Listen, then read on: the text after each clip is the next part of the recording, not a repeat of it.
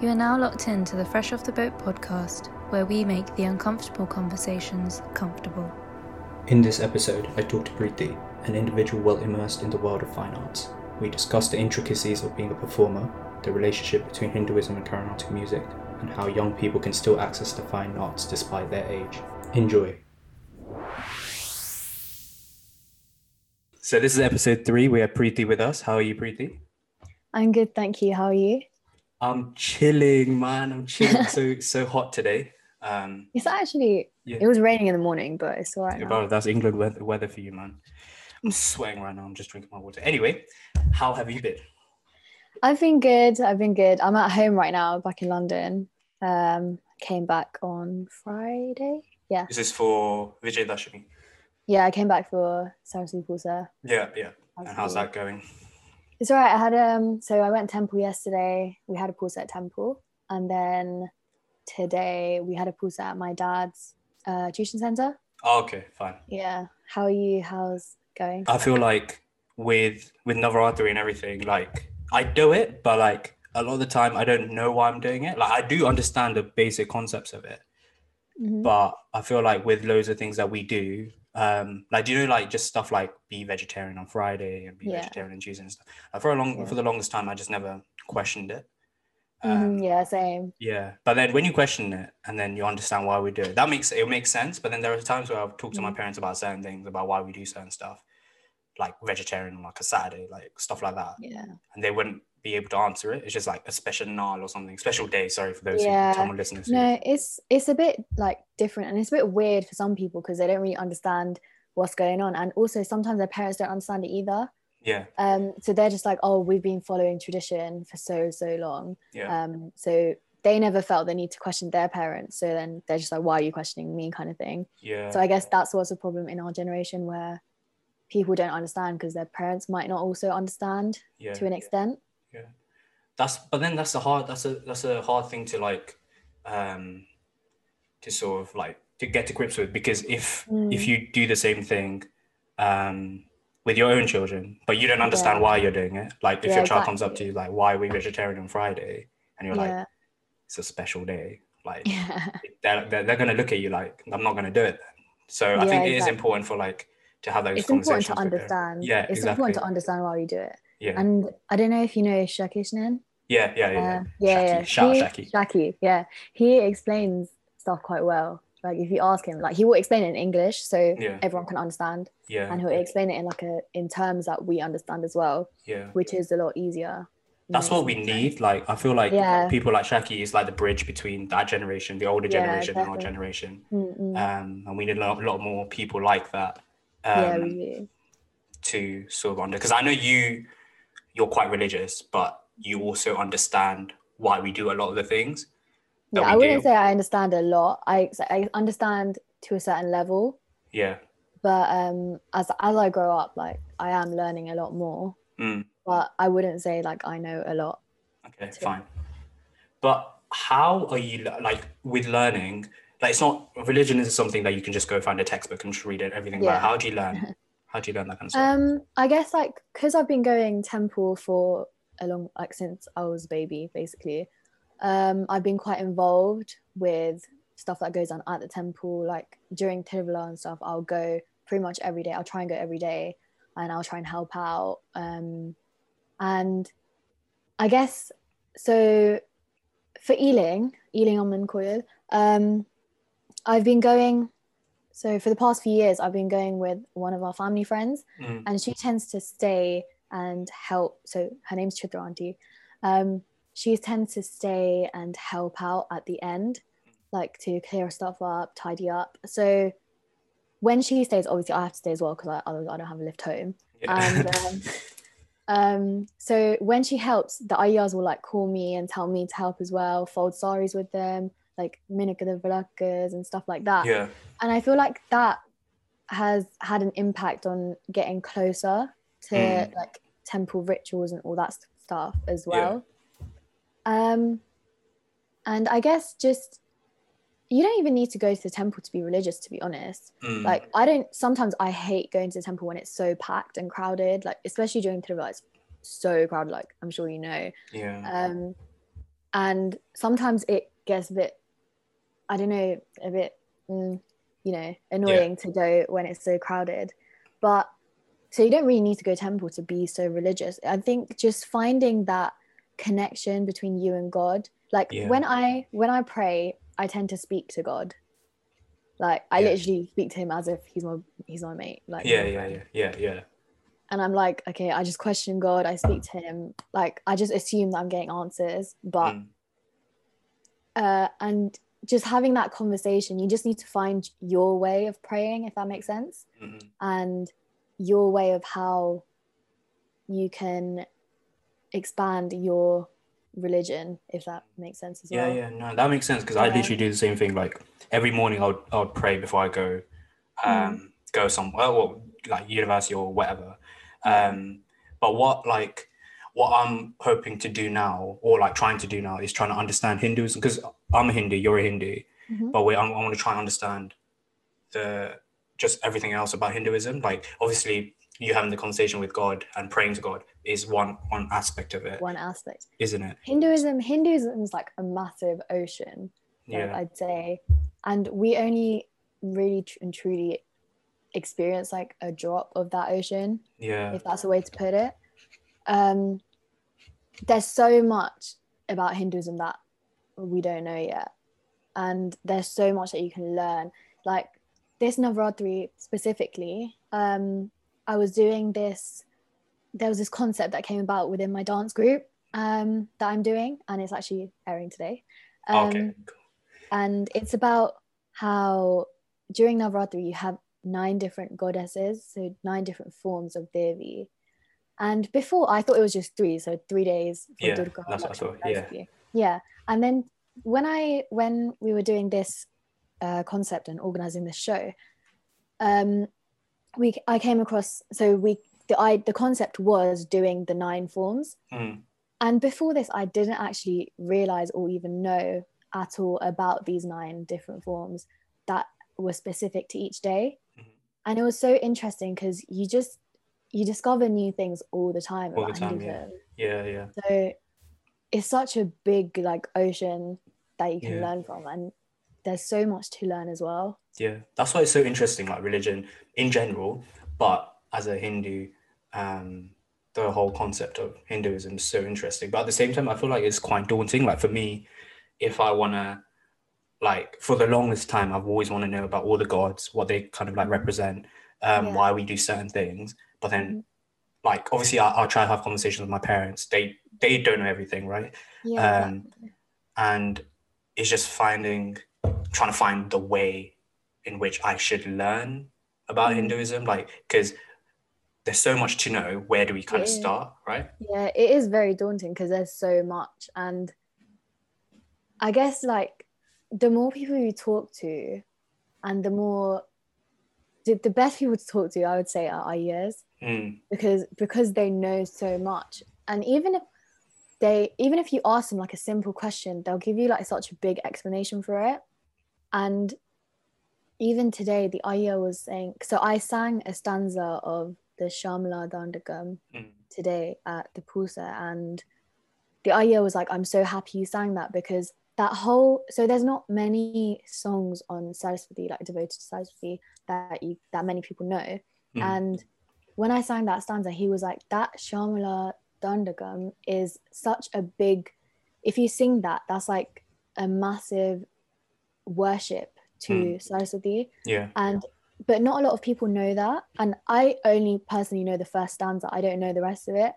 So, and getting that blessings, like singing these different songs and doing these saying these various mantras and stuff, there's so much to it, and like the intricacies of each specific word itself, getting the explanation for them is just so, like, how do I say it? It's so specific, but it's so different, and it's so like wide, if that makes sense. No, that does make sense. It just like highlights how, especially like when you're younger, you don't really understand a lot of the things you do, just generally in life, but more importantly in like stuff like religion and stuff. But then when you start growing up, you understand why things were made in a certain way, or things are sung in a certain way. It gives you more appreciation for the culture and more appreciation for the religion. Yeah. And when you actually do sing it, play instrument, because you understand it, there's more flavor to your sort of entertainment, isn't it? Yeah, definitely. So one thing that I got from all of it, just what we're talking about religion, was the connection it has to fine arts, which obviously for you it's a big thing. It's also a big thing for me and loads of people who are probably listening. How would you define fine arts actually? I think it's hard to define. It's an art form. When I say art, not necessarily like painting or drawing or anything, an art form where it's an old form to express things without words, essentially. Okay. Without words. Yeah. Of course, like singing does have words, but you could also express emotions and stories through different ragams and palams and all of that stuff as well. And fine arts essentially are more connected to religion. Yeah. Like sure. I wouldn't say, so I feel like fine arts would be more connected to religion. And you're just expressing what you want to say or a story you want to say or your emotions through music or dance. Yeah, I think that's a good way to put it, because at the end of the day, like fine arts, music, dance and everything, it's an art form, it's a craft that you can't to obviously start it off, you would obviously have to learn the basics, the dalams and the beats and stuff, especially in percussion. But for you, just like songs and stuff.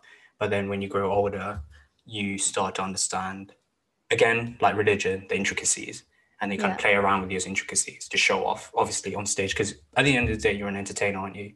When you're on stage, you are an artist. So there is that fine line between between being a musician and then being an artist. Because as a musician, I guess you're playing for entertainment. As an artist, you're kind of making your own sort of interpretations you're portraying your emotions. Exactly. Obviously the basics will be there, the basic song, but you just kind of put stuff on it that's from your own sort of creative imagination, right? So for you, I know fine arts is such an important thing for you, and not just you, your whole family is very immersed in that world. How did you get into it, both dance and singing, because I know you do both, and what was your journey like? So initially I was taken by my parents. I was taken to classes by my parents. I was taken to Tamil school, where I was put into Tamil class. I was put into vocal, I was put into dance. And my brother was also put into Tamil class, and then he was put into Mridangam. And so initially it was my parents' push. It was, you need to go to this class, and we're going to go to Tamil school today. Every week we'd go to Tamil school, we'd go to these classes. And so with me, I continued all three, Tamil, music and dance. My brother stopped Tamil because he was in the same class as me. That's very fun. But he continued Mridangam, but he can speak Tamil. And then I guess you just develop a passion for it, or like a liking. First you develop a liking for it. I wouldn't call it a passion. And then as you grow up, you just enjoy it more. It's very dependent on, I'd say it's very dependent on your teacher, firstly. You should have a good relationship with them, because the teacher is who introduces you to the art form. And they're the ones who teach you and take you through your journey. And the better relationship you have with your teacher, the more passion and liking you'll have for that art form. And then after that, I guess as I grew up personally, I was very involved. So my parents were very involved with just the whole music industry. They were always like helping out in shows, like Honor the Masters shows every year. All the shows they'd help out. And also my dance teachers and my vocal masters and my flute masters shows, and Tamil school. They were very involved with Tamil school and helped out a lot at shows and stuff. So I guess from seeing them help out, it was also a kind of assumption that I would be there and be performing and be helping. Yeah. But I didn't really, like, now looking back on it, when I was young, I guess it was an assumption that I would take part. But as I was growing up, it wasn't an assumption for me. It was more of a, I like doing this, so I'm going to do it. Yeah. Yeah. And then obviously as I grew up, the less, like, as I left Tamil school, I was still involved with music and dance and flute. So I guess I did have that passion for it to continue, because my brother was involved with Mridangam. He was heavily involved, and he was very, very close to master as well. So because of that, our family was quite close to master, and he always gave opportunities for me to perform. So I guess getting those opportunities made it easier for me to get that passion for the art form. Yeah. And continue with it. Yeah, I think that makes sense. It's quite a common story, isn't it? With parents kind of pushing you to start. Yeah. I guess that's how most people start. Yeah. But for me personally, so obviously I started music. So I have stories for how I started both music and dance. Go for it. So, when I was like, I think I must have been, when my mom says I was 2, but I really don't think I was 2. I think I was like 3. Mad. Yeah. Okay. I think I was like 3. Okay, 3. Or 4. I don't know. But she claims I was 2. Yeah. But I really feel that I was a bit older. And I was at, I think it was a program or a concert or something. Maybe it was even Temple. And someone sang the Tirpugai Muttaitaru. I'm not sure. Yeah, you must know that. Yeah. In Mr. Chopper. Yeah. So, and after like hearing that, apparently I said I want to learn that. It's a bop though, I can't lie. But go on. Yeah, it actually is. So apparently I told my mom I want to learn that, and my vocal teacher taught me that. At the age of 3? This is what I mean. Like, I actually think it was like 4. A whole Mr. Chopper age of 3. Okay, fine, go on. Okay, I don't think I sang it in Thailand, but okay, I just learned I learned the song. Yeah. So, and I sang that when I was young. Yeah. And then I think that's when I developed my interest in music. And obviously seeing that's when I obviously started attending more classes and stuff like that. And started training a bit more. Well, I wouldn't call it training at that age, but getting into it. Yeah. And then with dance as well, I was at Tamil school, and my mum had a lot of jobs at Tamil school at that time. Yeah. And Anna was at my class. Yeah. And so after my Tamil lessons in my vocal class, I'd always hover around the dance class area. And I'd always like just watch through the window when I was like 4 years old at this point, because dance teacher only takes on students when they're 5. Just because they need some leg strength, right? Yeah. That's too much. They're just going to give up straight away. So she says they have to be 5 years old just to even start. And I was about 4, and I used to hover around dance class outside the room. So then one day my mom just went to dance teacher, and she was like, do you mind if she sits in your lessons? And Miss was like, she's like a little baby kid. Yeah. But she did say yes. She was like, yeah, if she can stay quiet and just sit and watch, that's completely fine with me. So at that age, I sat and watched. So after I finished Tamil and music, my singing, I sat and watched the dance classes of the older girls. And just, I don't remember watching them, but Miss would always tell me stories how I just sit there and just watch them, and like I wouldn't make a noise, like I just sit there and watch, like that's all I do. I wouldn't speak, I wouldn't do anything, I just sit and watch them.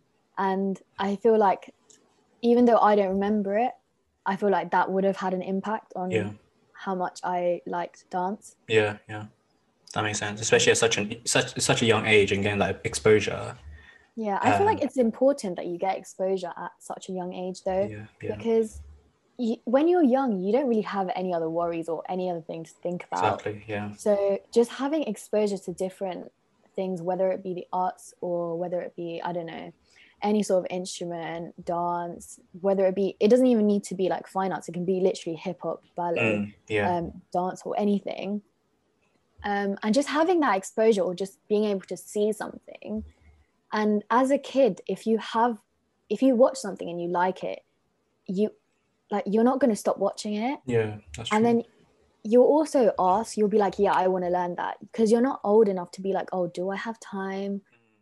Will I be able to fit this into my schedule, kind of thing? Exactly, yeah, because you have so much free time as a kid. You literally are doing nothing. Yeah, you're literally sitting, sleeping, eating. Exactly. You have no responsibilities as well. Literally nothing. So I think it's important to have that exposure at such a young age. And I feel like because I had the exposure of the fine arts, that's why my interest started.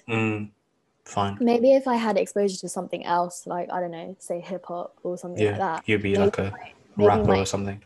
Yeah. Maybe not, but maybe my interest would be somewhere else. Yeah, no, that makes sense. Like, but because I started fine arts, I started Marathon very late, like at the age, I think it's quite late. It was 11 years. And like, compared to everyone else in the group or the people I did Marathon with who started when they were like 5, 6, had whatever, like their fingers, like people who know percussion, like you need time for your fingers to settle on either a Marathon or a tabla or whatever. And at the age of 11, it's hard to kind of start at that age because your fingers have it's hard to manipulate them. So I've always felt, just because I started really late, I was kind of not out of touch, but like I know, like an imposter in the group because I started really late. I get why you'd feel like that, but I feel like it's important to know that it is never too late to start something. Okay, that was the point I was going to make. Like, it was age for you? Do you think age isn't a big, like, it doesn't matter what age you are, you can start anything? Is that what you're saying? Yeah, as in, I know a lot of students who start with Miss. So with my dance teacher, they started as an adult, as a mum. Oh, okay.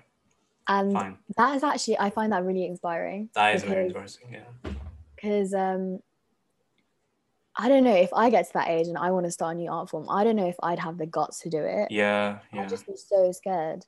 And just to have that, pluck up that courage to even start is just massive. Because arts is actually really, really hard to start if you don't start at a young age.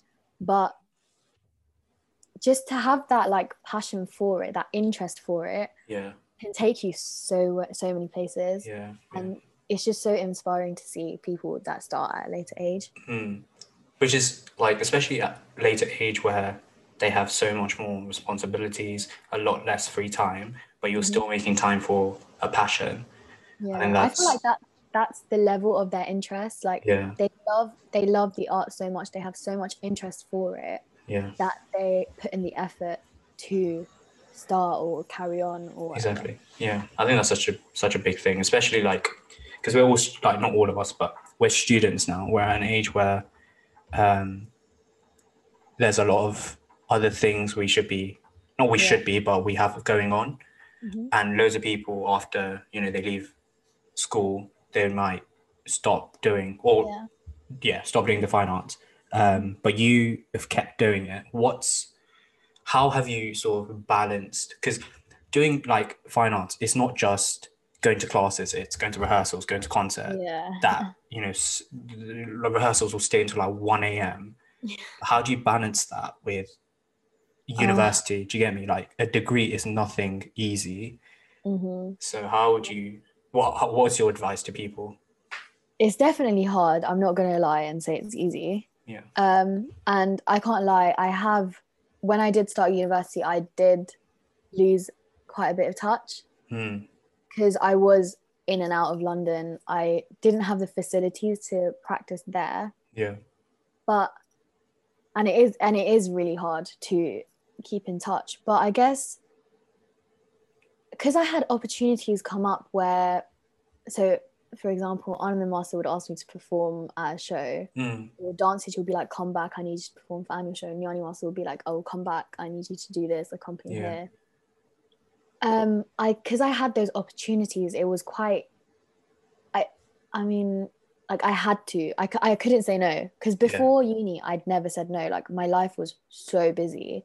and I'm sure everyone who's in that fine arts field, their lives were so busy, and like you'd have a show like every weekend. Yeah. Like I know some people would, like I know one of my aunties, she'd like one of our family friends, she'd drop me to the station every morning for school, and she'd always be like, I don't know how you take on so much at this age and just like carry on to school and then come back, go to classes, do shows, go to rehearsals, this, that, and the other. Yeah. And I guess when I went to uni, it was a lot harder because I go to uni in Loughborough. Yeah. And coming back isn't just like, it's not just down the road. Yeah, exactly. So it was a lot harder. Coming for rehearsals was a lot harder. And I guess just because you like, it's not impossible to do. It's not. You just have to have that mindset where you think, okay, yeah, I can do it. I have the ability to do it. I have my skills that I've collated for over all these years. And I haven't lost those skills all of a sudden. Like they don't go away within like 2 weeks. So you still have those skills. You just need to give it a little practice and you'll be fine. Yeah. You just have to have that self-belief. At the end of the day, like if your mindset is very much like, you know what, I can do it, I'll make time for it. Like, Yeah, exactly. fair enough, we all go, like people go to university or people have a job, they still have free time, right? It's not like we're doing this 24/7. Yeah. If we just sort of shift our workload here and there, we will find time. And I think it's also it's also important to be transparent with your guru or your teacher, telling them, listen, that I won't be able to commit the same amount of time I did before, but I will try my best, kind of thing, which I think is very important. Yeah. So just more about, so fine arts, we're basically talking about Carnatic music, right? For you, what is your favorite thing about Carnatic music that you don't think you find in Western music, like the other side of music, basically? I think I'd say the improvisation. Yeah. Because that's such a big part of Carnatic music. It's and like just Indian fine arts in general. Creativity, improvisation, we call it manodharmam. It's such a massive part of the fine arts. And to get to that stage, it does take a long time, and it is very difficult because for years, like my mom would be like, oh, can you just sing some Alapana? Can you just play some Kalpanaswarams? Just do something useful. And I would just be like, Mom, it's hard. I don't think you understand. Yeah. And it is very hard. Like my teachers would they'd tell me a lot of so calculations. Yeah. Wow, that was really bad. They tell me a lot of calculations and be like, oh, so within a talam, this is where it starts, and up until then you can sing whatever you want in that ragam. But so saying it is actually really easy, but it's not easy to do. But once you get it, it doesn't let go. Once you get it, it's like a flow. So once you it's like you reach a point, it's like you get to an obstacle, and then to overcome that obstacle you need some sort of spark in your brain that tells you, oh, this is the way to overcome it. And until you get that spark or just something, it can literally be the tiniest thing, or it could just be a matter of practice. Practice is a massive thing that helps as well with improvisation and creativity. And just getting that one bit that gives you that creativity, once you have it, you know, like, okay, now I can do this for this ragam, for that ragam. There's so many ragams that you can do it with. And the same with talams. Like for calculations, you can think of so many different calculations. Like you're and you'll know that. So initially you learn a certain pattern. So you learn like 32-beat cycle, and etc. Exactly. And once you get your basics, you have to have your fundamentals correct. Once your fundamentals are right and you explore around them, you can kind of figure out your own ways to twist those calculations and find your own patterns, find your own kalpana and sing it your own way. So like raga alapanas, a lot of people, they tend to copy what their guru says. Initially, that's what you should do, because you just want to explore the raga and see what different types of patterns what kind of different kind of flows you can sing in, what kind of works for you. And once you have that and you get past that obstacle, like you just get a flow, and you'll feel like, okay, now I can do this my own way. I have the rules, I have the limitations of the ragam, but within a ragam you can do so much. You can explore so much, and there's so many the intricacies of Carnatic music, especially within a ragam. So you have a set ragam. If you change one sangati, the way you sing one note. So if you say you took a ragam and for one particular note you have emphasis. If you take away that emphasis, you could change that whole ragam. For example, Kamboji, Yadukula Kamboji, and all of those, if you change a slight emphasis on a particular note, or you change the tiniest thing about, I'm trying to say this in simple terms, but you change like the slightest thing about it, it could change ragam completely. There's a ragam, I think it's Darbar, I'm not entirely sure, but I think it's Darbar. If you sing that at a certain speed, it's Darbar. If you change the speed of it, the ragam changes. Oh wow, okay. I think it's Darbar, I'm not entirely sure. But if you change the speed of that ragam, it changes the whole ragam. So the point you're basically making is Carnatic music, there's so much room for improvisation, but at the same time you will need to keep into certain limits, right? Otherwise you'll change so the whole so you have to follow those specific rules, and the less you know, the easier it is to break those rules. Because when I was singing, I think I was singing a kriti in Darbar, and my guru was like, wait, you can't sing it at this speed because it changes ragam. And I was like, wait, what? But it's the same note. And he was like, no, it changes the whole ragam. And just like, and there's so many different talams as well. Like it's not just the 35 sabdadalas. There's a lot more than that, isn't it? It's a lot more. I think there was a talam that you literally go like this. I don't know, right? Obviously people can't see it, but you hit and then you take it around. And I think I've seen that, but I can't remember how many beats it is. I got told this years ago, and it's just so like, it's just so wide. Like the amount that stuff there is to know. There's just so much, and that I think that's one thing about Carnatic music that will always like interest me. That it's just such a massive ocean, and there's just so much to learn, and the improvisations as well. Like there's just so many. Same ragam can be improvised by different people in so many different ways. Like a big thing as well is listening. Listening is a massive thing. Listening. Do you mean like on like YouTube and like going to concerts and stuff? Is that what you mean? So going to concerts, listening on YouTube, and even just listening back on yourself. Like if I watch a performance that I did, I performed for Saifa. I played flute for their Navratri series, and even looking back at that, I'm just like, oh my god, I could have played this so much better. But I guess like there's so much you can find and critique from so many different sources, and just listening and watching performances and attending performances and just like seeing them and watching them and listening has such a big impact on how much knowledge you gain. And you don't realize it as well because it's so subconscious, right?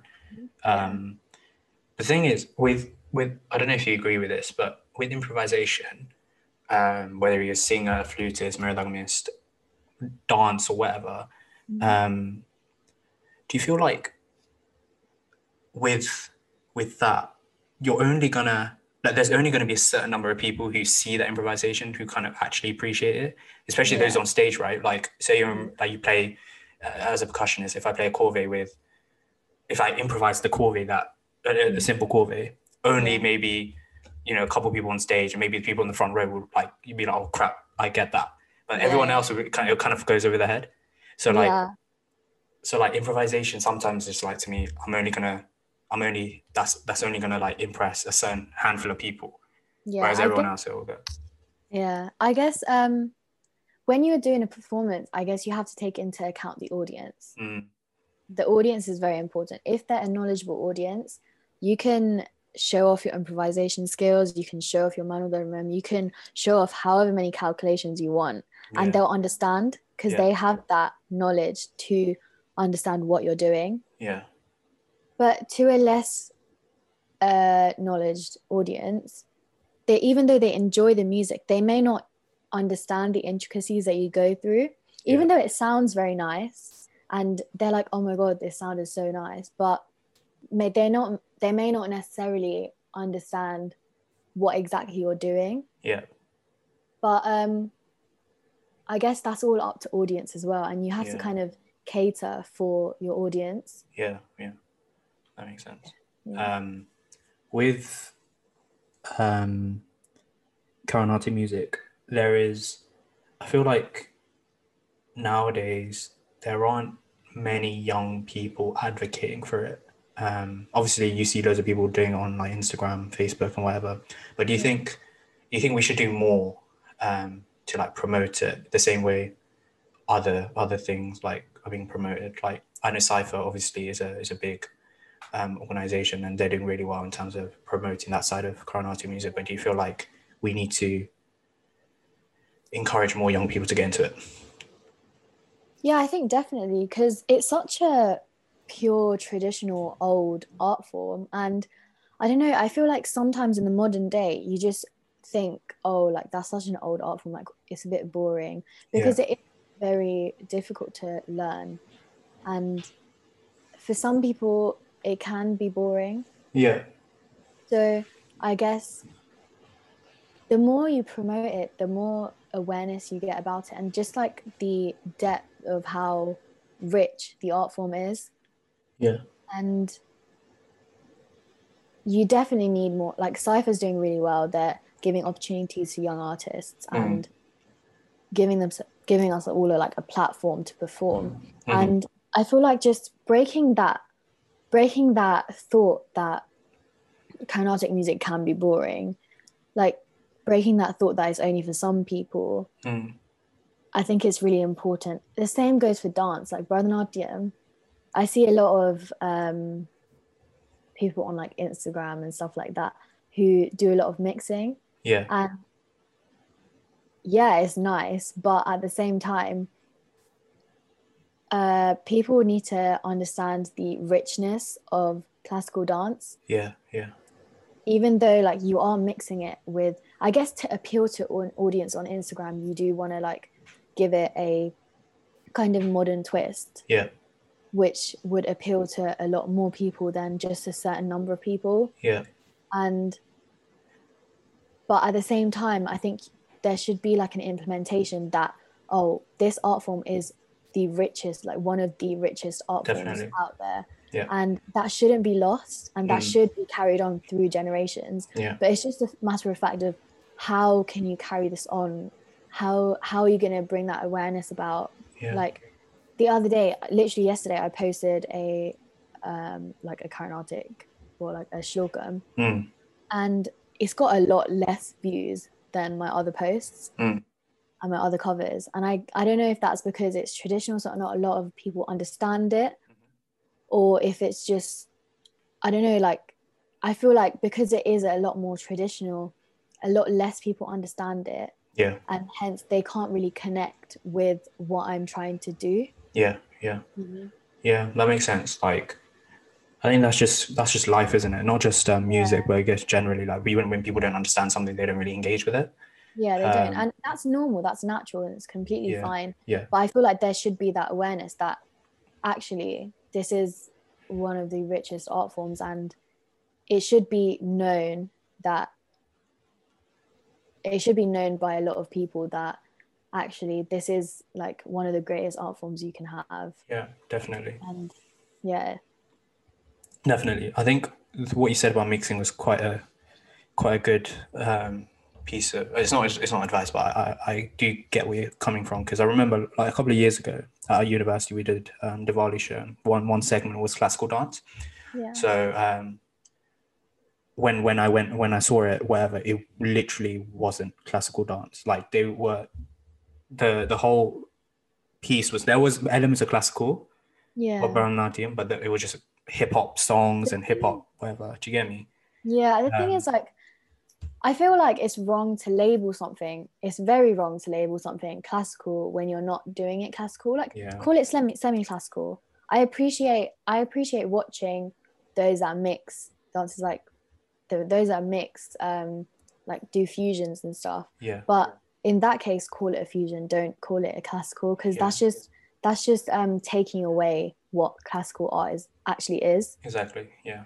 And what you talked about being fine arts being an intricate art form, because dance is also very intricate, you kind of, it's a bad word to use, but I'm going to say it, polluting it with exactly other stuff.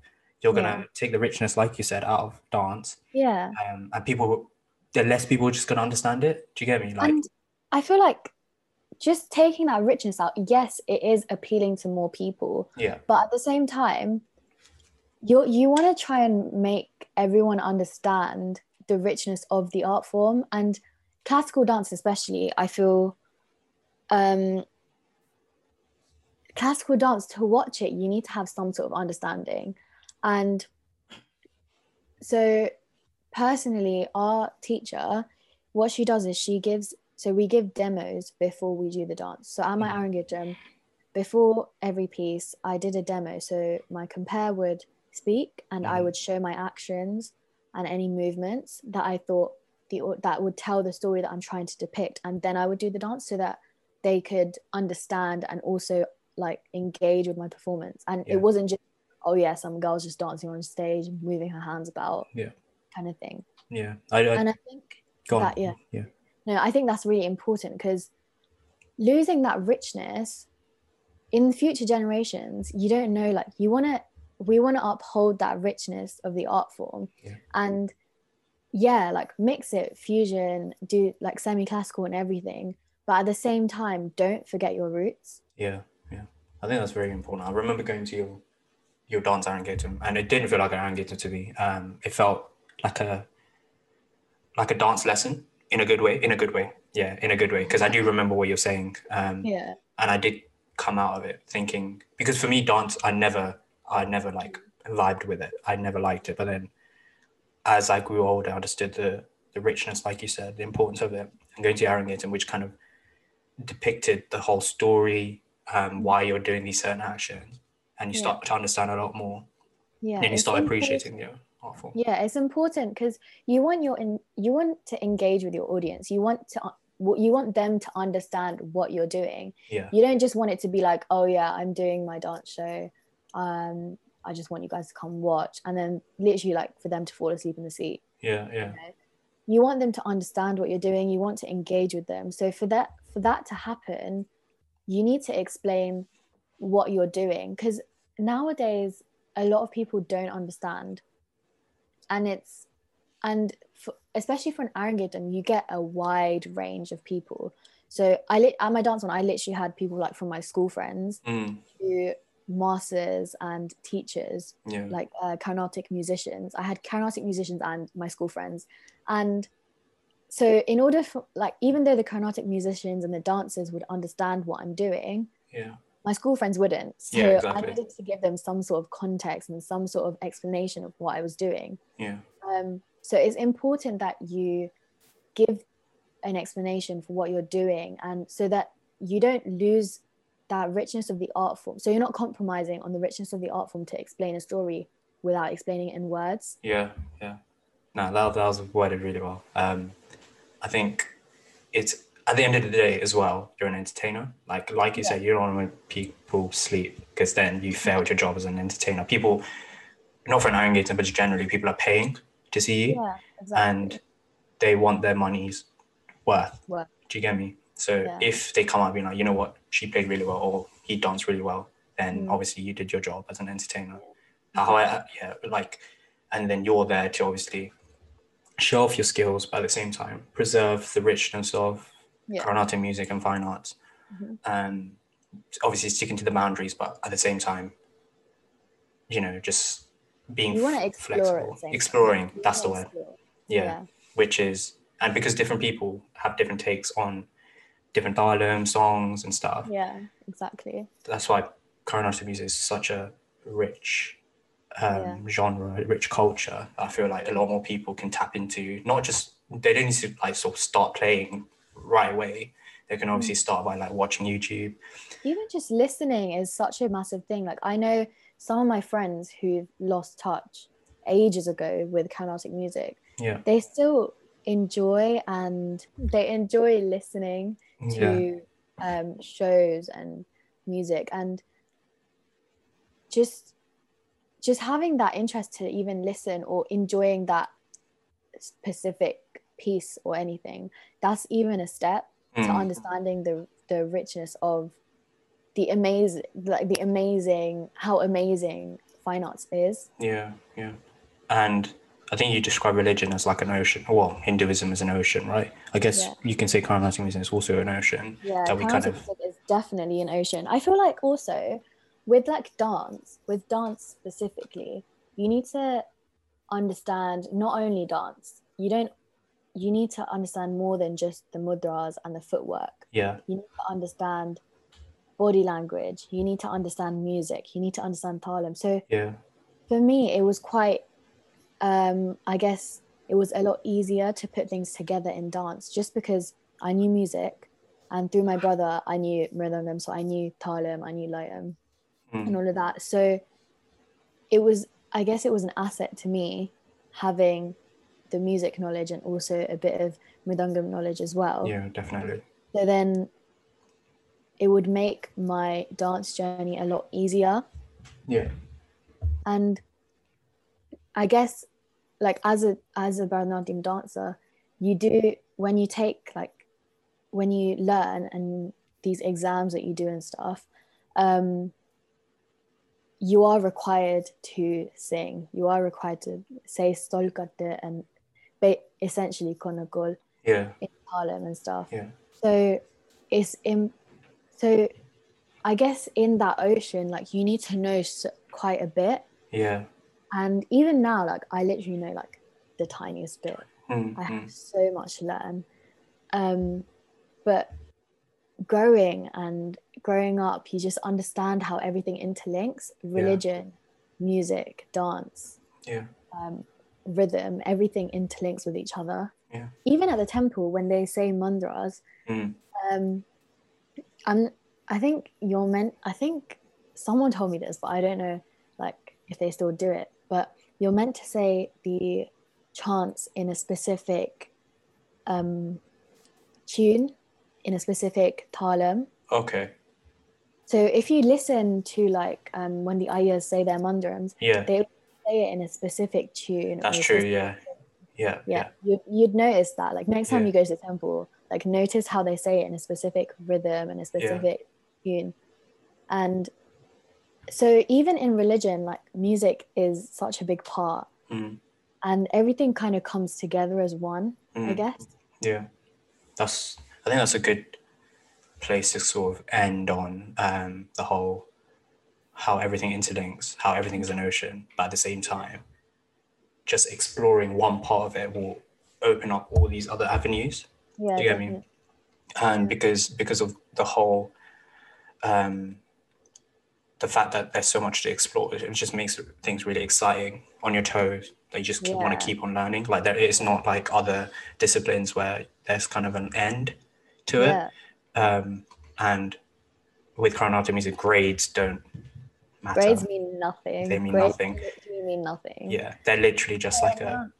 Yeah, it's literally just what you're learning. Yeah, exactly. And how you're taking that in. That's what really matters. And like grades literally mean nothing. Grades are just there to give you a guidance on just to keep you. I feel like grades are there for the people that do it for their parents and just want to say, yeah, I've done grade 1, I've done grade 5. Yeah. And it's just to see your progress in a way. Yeah. But at the same time, grades literally mean nothing. Yeah, that's why I feel like it's hard to judge someone. Like with Western music, if I go to someone and be like, oh, I do violin, they're usually like, what grade did you do? Okay, I did grade 6, grade 7. Then they kind of have an idea. Whereas if I do the same thing with Miralangam, I'm like, if I say I'm like grade 5, grade 6, but I know I've done so many concerts and stuff, it's kind of like a misleading thing. Yeah, and also stage experience is a very like big thing for the fine arts. Stage experience is massive because, as you said, like at the end of the day, you are an entertainer, and that experience you get on stage is completely different to what you get in lessons. Definitely. And I feel like it's good that a lot of teachers nowadays are doing annual shows, and like I know, like Master would send his kids everywhere, like every week, every week. Some of his kids will be playing somewhere. And like just giving them that opportunity to perform on stage to other people, it also builds your confidence. Definitely. And like it just changes your whole view on fine arts. Yeah, definitely. Stage presence, stage experience is such a big thing. And making mistakes is also such a big thing. The amount of times I've fallen on stage when I was dancing. But that's the thing, like you kind of learn from those mistakes. You become like, one thing that I remember Master telling me is after a show, obviously there'll be people coming up to you telling you what you did well and telling you what you did bad. Don't listen to people who tell you that what you did well. Listen to do you get me? Exactly. Listen to the people that tell you what you did bad. And that's always stuck with me, not just in music, just generally in every discipline. And stage, I think, experience, you don't realize how important and instilled within you it is until you start doing shows and you're like, wait, this doesn't feel like a show because you're so comfortable on stage. That's what happened like with my Arangitam, because I had the opportunity to perform before, whether it was like in a group or as a solo, because I had that experience, it kind of made me more excited rather than nervous to perform on the day of my debut performance. So I literally, on the day of my Arangitam, I told Miss was like, are you okay? And I was like, yeah, I'm actually really excited. And she was like, okay, that's good. And I was like, I don't know if I'm nervous or if I'm excited or if I'm both. And she was like, I think you need to be a bit nervous. Just because like you need a bit of like scare in you to perform well. But she was like, it's good that you're excited. And I guess just having that experience just makes things a lot easier, not only in like fine arts life, just general life as well. It boosts your confidence. Like talking to people. I'm such a shy person. Like when I first met, for example, you, I just never spoke. Yeah, we never did. I was the one speaking all the time, but that's just me. But that is obviously, but yeah, like now, because I have all that stage experience, because I've been connecting with different musicians and artists, and you have to do that as a artist. You have that experience of speaking to people, which makes it a bit easier. Definitely. It just helps you and just gives you loads of skills that you can just and it gives you a discipline as well, which is good, which is needed. Definitely needed in like today's world. But I think we can literally go on for hours and hours talking about Carnatic music. So just to end on, I guess I'll try put a break on it because I feel like otherwise we're going to spend ages. We actually are. I know you do covers on Instagram. What can we expect from you in the future? That's a big question. That is a big question. No pressure though. I mean, I only started that because a lot of people had been saying to me, why don't you just like put yourself out there? Why don't you show people that you have some sort of talent? And I was like, I mean, firstly, I don't have any equipment. I mean, if you listen to my covers, they're very raw, like very raw. And I guess in the future, well, I do want to kind of